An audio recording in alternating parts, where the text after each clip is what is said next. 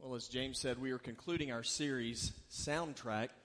What does your life sound like? And so I have a question, just a basic question for you. We talk about different songs that ought to be playing in the life of every believer. And if we're going to play songs in the life of believers, or even if you're in your own personal CD collection, what kind of songs do you enjoy listening to? Good ones or bad ones? I don't know about y'all. I personally like to listen to bad songs. I enjoy good songs. I enjoy listening to the very best that there is. Now, one of my favorite bands growing up. Now, I grew up in the 1980s. One of my favorite bands in the 80s was the band Journey. Now, do we have any fans here of Journey? Now, that was, yes, we do. Yeah, we can all clap, yes. Now, if you think about some of your favorite songs that Journey played, now what are some of the songs that you think of? When I think of Journey, these are some of the songs that I would like to listen to when I get in my car. Can y'all think of any? Don't Stop Believin'. That's a good one for church. That's a good one. Don't Stop Believin'. I preach that every week. Don't Stop Believin'. One of my favorites is Stone in Love. Y'all know that song? Now, I don't know what that means. I have no idea. If you listen to the lyrics, it makes no sense, but it really sounds good. I like, then there's Open Arms, Faithfully, Anytime. Those songs will come on, and I have the Journey's greatest hits. As soon as I put Faithfully on, Emily's all over me, so I have to kind of, I have to go ahead and hit the fast forward button. Y'all, I'm just kidding. If you know Emily, she's all over me anyway. Doesn't matter.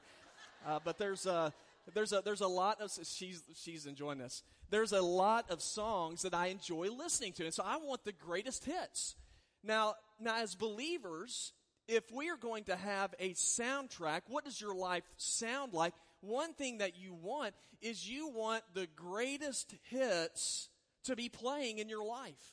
So that when people are around you, that when they look into your life, they are going to see through the way that you live the kind of music that is played in your life that comes from God. And I believe that one of the greatest songs, one of the greatest sounds that ought to come out of the life of a believer is the song of love. One thing that all believers ought to be marked by is by being people of love. And then the Bible tells us some very important things about love. 1 Corinthians chapter 13, known as what? What kind of chapter is it? The love chapter. Here's what it says. Now these three remain, faith, hope, and love, but the greatest of these is love. Now, if the greatest of these is love, then I believe that a trait that ought to be in your life and my life ought to be love. And I think we're going to all agree with that. We ought to, it's real easy to say this. As Christians, we ought to be loving people. Would y'all agree with that? We ought to be people that are loving. Now here's my question, because I'm really simple. What does that mean? That I ought to be a loving person. What does love mean? Do you have any idea?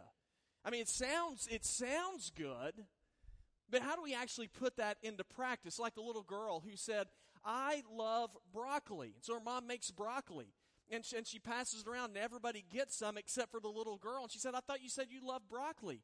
She said, I do. I love broccoli, but just not enough to eat it. Now, we like the idea, in a similar sense, we like the idea of love in the abstract, but when it comes to actually practicing it, not so much. We like the sound of it, but what exactly does it mean? And that's what I want us to do today as we look in our scripture, just simply to look and see, what does love mean? How does that, how do you define it? Because to me, in a lot of ways, it's this concept that just sort of floats in the air, and I just don't have a clue, really, as to what it means. How do I put it into practice? So we're going to look today in Romans chapter 13, and we're going to look in verse number 8. So Romans chapter 13, verse number 8, Paul wrote this letter. Now, since it's a letter called Romans, it was addressed to Romans, the Christians that were living in Rome. And if you were living in Rome during this time, it was not easy to be a Christian. If you were a Christian, your faith was considered to be subversive to the government. Therefore, what was going on during this time and for years afterwards is that Christians were persecuted because of their faith. Now, when that began to happen, of course, it's very easy when things aren't going your way. When things aren't easy, then it's easy to sort of step back and kind of hide and cocoon yourself from the rest of society because you don't want to have to pay any kind of price. But then you get to this scripture, and these are the people Paul's writing to, and he says, you are to be a people of love. You are to love other people. So what does that mean? Well, let's look and see how love is defined. First of all, what is love? Well, first of all, this is what we can say about love. Love is a debt. Love is a debt. Now, I want you to look with me in verse number 8. It says, do not owe anyone anything except to love one another, for the one who loves another has fulfilled the law. If you look at the beginning of verse number 8, it says, do not owe anyone anything. Now, Paul, in the previous two verses, Paul speaks of paying what you owe. If you owe taxes, you know what Paul says? To pay them. Gosh, I was like, man, why didn't he say something different? But he says, you pay them.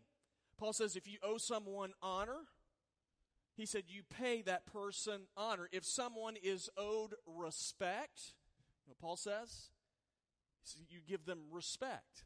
And then he comes here and he says, but you are not to owe anyone anything. Now, some people have taken that, meaning that you are never to go into debt. You were to never owe any kind of money to anyone. Now here's my belief, and so we're going to slide off our main subject just for a second. I do not believe that this scripture is teaching that you are never to have debt. Matter of fact, Deuteronomy 15:7-8 tells us if there's a poor person among you, one of your brothers within your gates, what does Paul say? Or what does Deuteronomy say? He said, don't be tight-fisted. What else does he say? Freely open your hand. Freely loan him enough for whatever need he has. There are times when people need a loan. There are times when people need to borrow. So what we are told is if you do have to borrow, make sure, first of all, that it's wise. Make sure that you get a loan from a reputable lender. And then once you get a loan, well, you don't want to make sure that it doesn't enslave you, but make sure that you pay it back. Pay back your loan. Verse number 8 could also be translated, do not keep on owing anyone anything. Now, we have a serious debt problem in our country today. I looked up last week, and I'm sure it's gone even higher. You know what our national debt is? And it's mine. Well, we get used to saying it, but if you really look at it, it is crazy. $21.6 trillion. That is the debt we have as a nation. Now, I know that all of us in this room say that is ridiculous. It makes us frustrated. I just think that I don't understand. But as I say that, I can gripe about the national government, but then let's start turning it on ourselves. You know what kind of debt we have as individuals? You know what the average credit card debt for the average American is today? $17,000. That's the average credit card debt for Americans. You know what the interest rate is on those credit cards, the average interest rate? It's not 2%. Y'all, it's 18%. Now, if you just ask me, and I'm not the smartest guy in the world, but I look at that and I think, that ain't very smart. That's not having good debt. That's not wise borrowing. And Paul says, make sure you do not owe anyone anything. Now, I know that in our dream world, think of what your life would be like if you didn't owe anything. Do you think your life would be simpler if your house was paid off? Would it be simpler if you didn't have a car payment? Would it be simpler if you didn't have student loan debt or paying for your children's student loan debt? Do you think life would be easier? Absolutely. It would be so much pressure lifted off of your shoulder. And yet Paul says don't have debt. He said, but there is one debt that you ought to always have as believers, and that is the debt of love. We ought to always be paying love towards other people. Now that sounds good, but I look at it and think, I can't do that. Yeah, I can't love that many people all the time. I don't feel like loving people a lot of the time. But if you are a follower of Jesus, we are told in Galatians 5:22, the fruit of the Spirit is love, joy, peace, patience, kindness, goodness, faithfulness, gentleness, and self-control. Now the key there, it says the fruit of the Spirit. It's not you.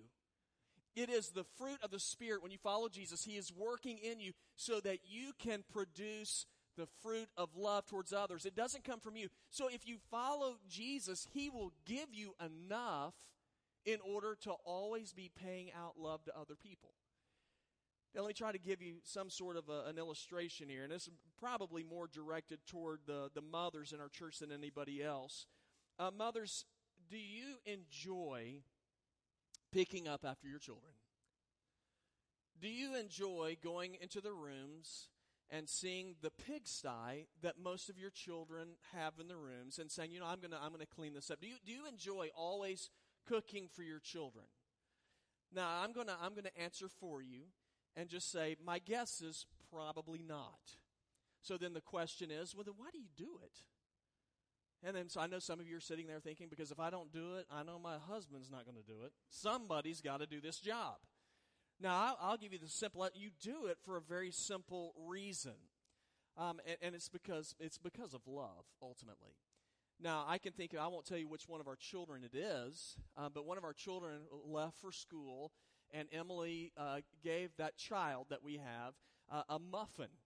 And so that child put it in his car, and then about 2 months later, his first trip home, he comes home, Emily goes out there, and she's going through his car, and she finds that same muffin in the back seat of his car.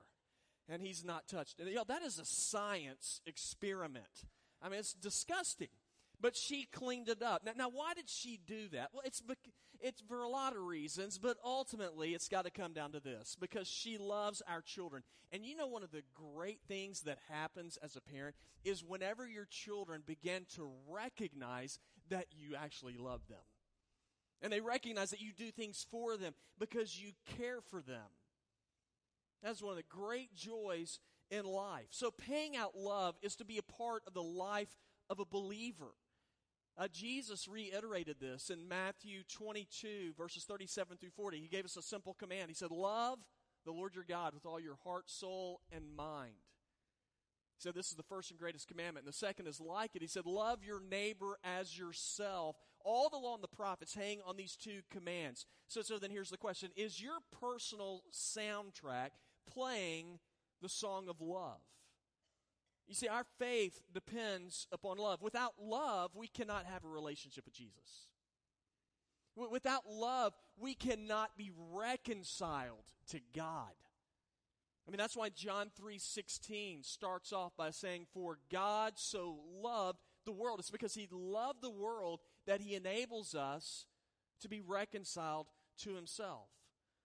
See, love is a key that opens people's hearts to the gospel of Jesus. And Village Church, since we are ambassadors of Jesus, we're called to act like Jesus.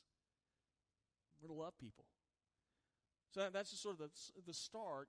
What is love? How do we define love? Well, love is a debt. It's something we are always to be paying. It's not like you love somebody and say, hey, I'm done. I've already loved that person. No, it's a debt. You continually love people. But here's the second way we define love. Love is also a command.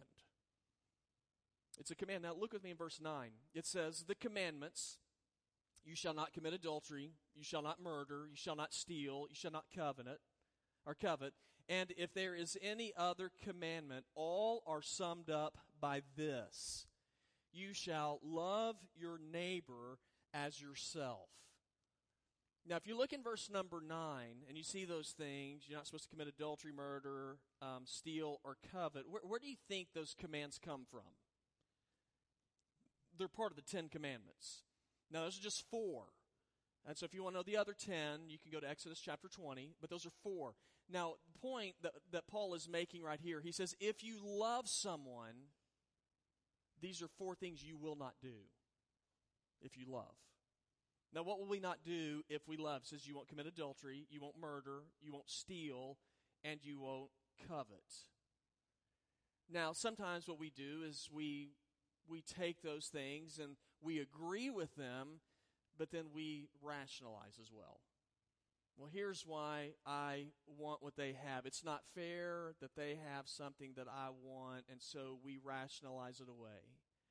Or we look at adultery, and we don't call it that. We say, well, I've fallen out of love with my spouse, and now I have found my soulmate over here. And y'all believe me, I understand. There are times when I look at marriage and I see some things people are going through, and I'm like, yeah, I understand why they don't like each other.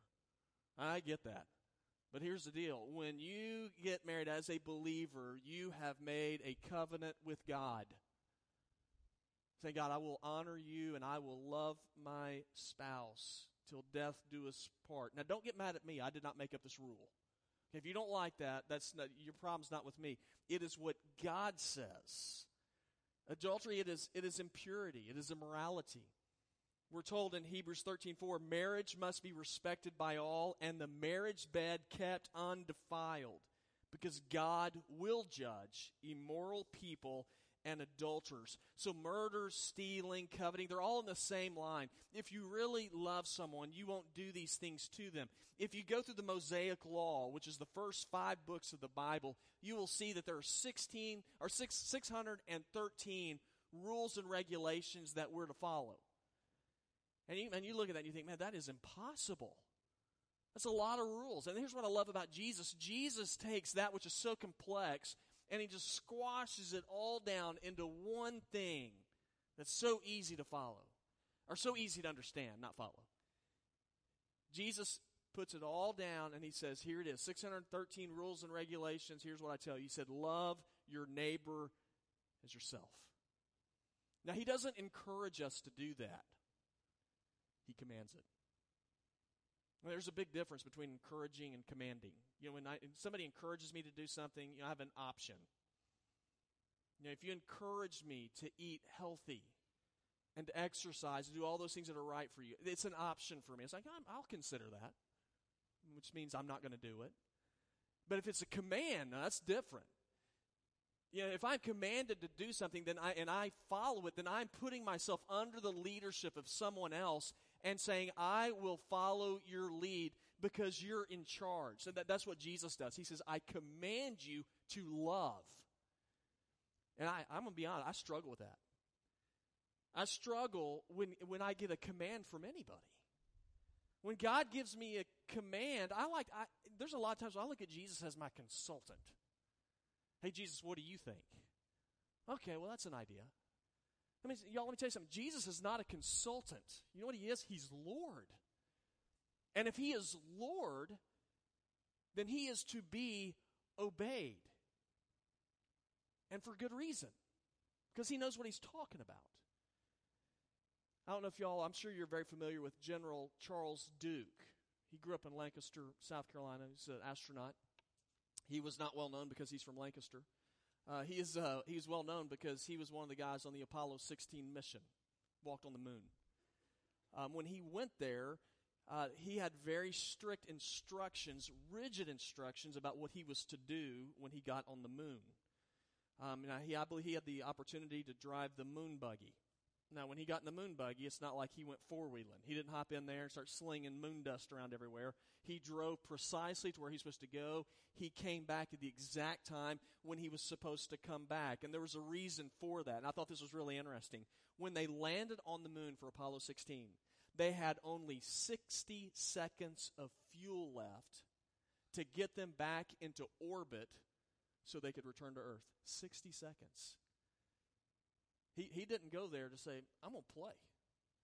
When he got there, he said, I have instructions and I'm going to follow them because if I don't, I'm going to be in trouble. He wanted to use his time wisely. That story reminded me that, y'all, we are all on a schedule. We will live and then we're going to die. And so we don't have time to be playing around, messing around, doing whatever we want without the instruction and leadership of the Lord. So what can we do? We need to start praying like King David did in Psalm 90:12 when he said, teach us to number our days carefully so that we may develop wisdom in our hearts. And one of the ways to demonstrate wisdom is by following God's command to love. Now, who are we to love? Verse number 9 tells us who we're to love. Who are we to love? Our neighbor. Who's our neighbor? You remember the story of the Good Samaritan? Our neighbor, ultimately it comes down to this. Our neighbor is anyone we come into contact with. Our neighbor is anyone that is in our sphere of influence. Not just your next door neighbor. It is the people that you gather around. Our neighbor is anyone that we can help. Our neighbor is anybody that we can point to Jesus. So then what is love? Love is a debt. Love is a command. And this one's interesting to me. Love is a fulfillment of God's law. Verse number 10 says, love does no wrong to a neighbor. Love, therefore, is the fulfillment of the law. Martin Luther, who basically kicked off, the whole Reformation thing with the 95 Theses, here's what happened to him. He read in the book of Romans, and when he read it, he began to realize that he came into a relationship with God not by how well he performed in this life, but that it was merely by God's grace, and it gave him so much freedom. Matter of fact, we are told in Romans 1:17, for in it God's righteousness is revealed from faith to faith, just as it is written, the righteous will live by faith. In other words, whenever we place our faith that in God, that He will make us righteous with Him through His grace. So when he read Romans, he saw grace. So that's why it's interesting to me. So we talk about grace. So we do not come into relationship with God by our performance. It is by God's goodness and His grace.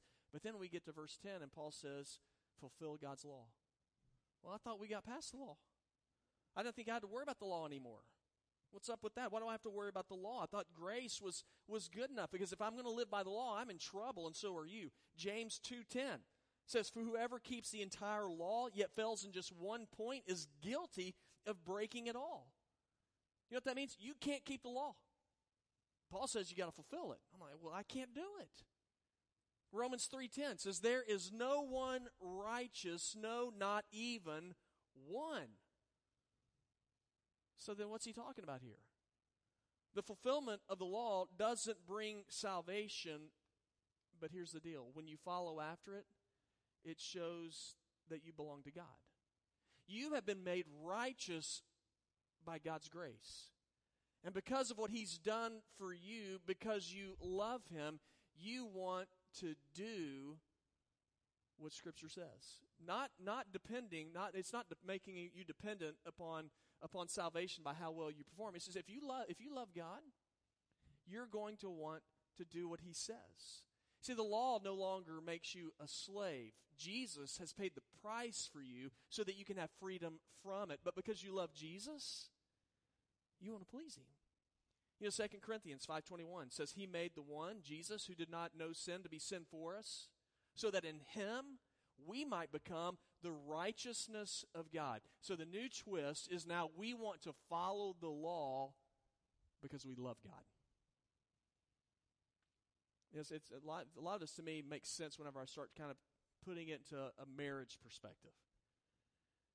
Now let's say, ladies, let's say your husband goes out and he's at work. He comes home from work and he has your favorite kind of flowers.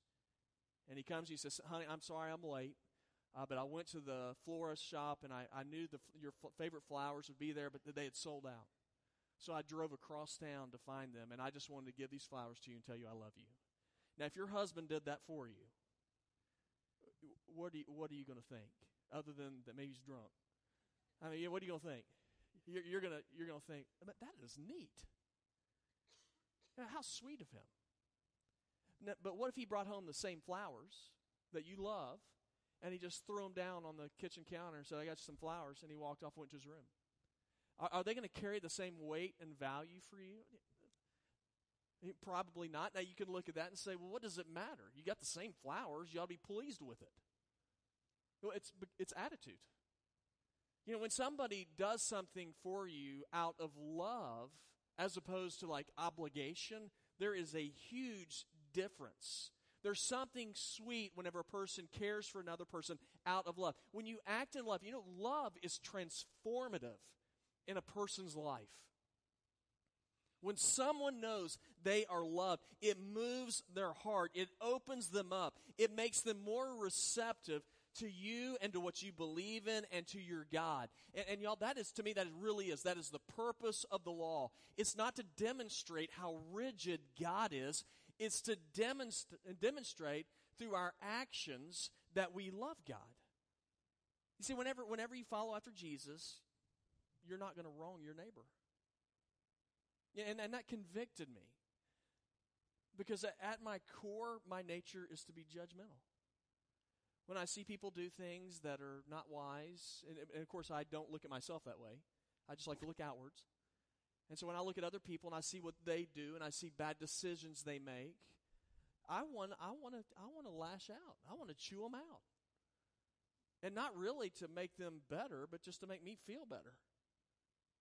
I want to get all of them. But let me tell you something. That is not a song that they need to hear from your life. Now, I'm not saying that as believers, because we love people, that we just, we say, I don't care what you do, I'm just going to be loving. Yeah, there's something called loving in truth. Being truthful with people. But the way you present yourself makes a really big difference. Let me give you an example. A doctor can tell you the truth, but it not be very helpful or encouraging. A doctor can tell you, hey, you have a disease, and I want you to know this disease is going to kill you. Okay, that doesn't, that's true. But it's not helpful. Now, if a doctor says, you have this disease and it can kill you, but we can treat it. There's something we can do where you can survive. I don't know about you, I'm liking option 2 better.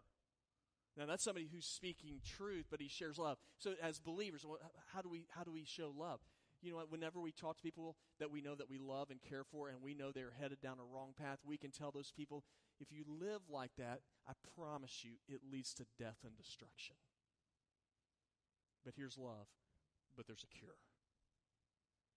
And it's Jesus. Jesus can take you, and he can mend you, and he can forgive you, and he can restore you, and he can give you eternal life. That's love. Now, so then here's the question. What is love? It's a debt. We owe it. It's a command. Jesus told us to give it. And then it's a fulfillment of God's law. One of the greatest signs that shows that we are followers of Jesus is that we love each other.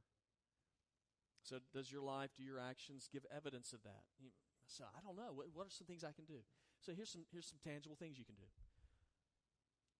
One way to love other people, we have our C4 ministries. So this is where as a church, we're going to engage community. So in our church, the way we demonstrate love, the vehicle we use is our C4 ministry. We're going to love on our community, in our campuses, in our care ministries, in our civic responsibilities. A lot of different things fall under that. You can go outside or go in the foyer, and we have a brochure there, and you can start looking. Hey, where is an area where I can serve and demonstrate love?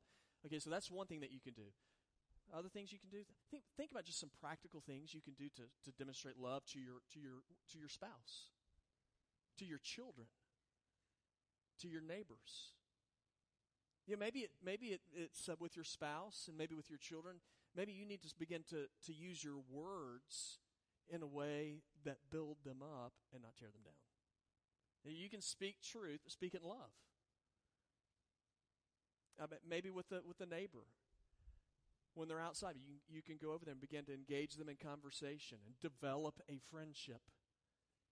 Find out what their needs are and say, you know what, I'm going to be praying for you. Those are just some simple things that we can do in order to demonstrate love. You can invite someone into church because you can tell them, there is a cure out there. It's Jesus. He gives hope. He gives life. And there could be others of you, and you might say, those things sound good, but when I look at my life, I'm just angry. I'm just an angry person. Well, I have some encouragement for you too. You can just simply go to God in prayer and say, God, I feel like I've been shafted, I've been wronged, and I'm ticked off about it.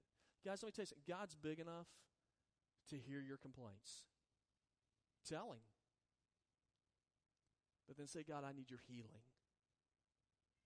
Be willing to put yourself under His leadership and to say, and this is the big part, say, Jesus, I don't understand why all these things are happening, but Jesus, I'm going to trust you because I believe you're God. I believe you are all-knowing and you are all-powerful. And so whatever it might be, guys, God is big. He will listen, and it gives you an opportunity to learn and to start trusting Him. So what kind of music is your life playing? One of the big ones that'll be playing in your life is love. Heavenly Father, I am grateful for your word. I thank you, Jesus, for the hope that you give us. And God, it began for us where we were able to, where it's really tangible for us, that very first Christmas. When you sent your Son, Jesus Christ, to enter into our world in order to bring redemption and restoration. God, I pray that will move us in our hearts to know that we have a God who actually knows who we are. And Lord, I pray that it will move us to follow you, to submit to you, and to say, I will follow you, Jesus, no matter what. God, I pray that the music in our lives, the music from this church that will be played, that it will be love. And I pray these things in Christ's name. Amen.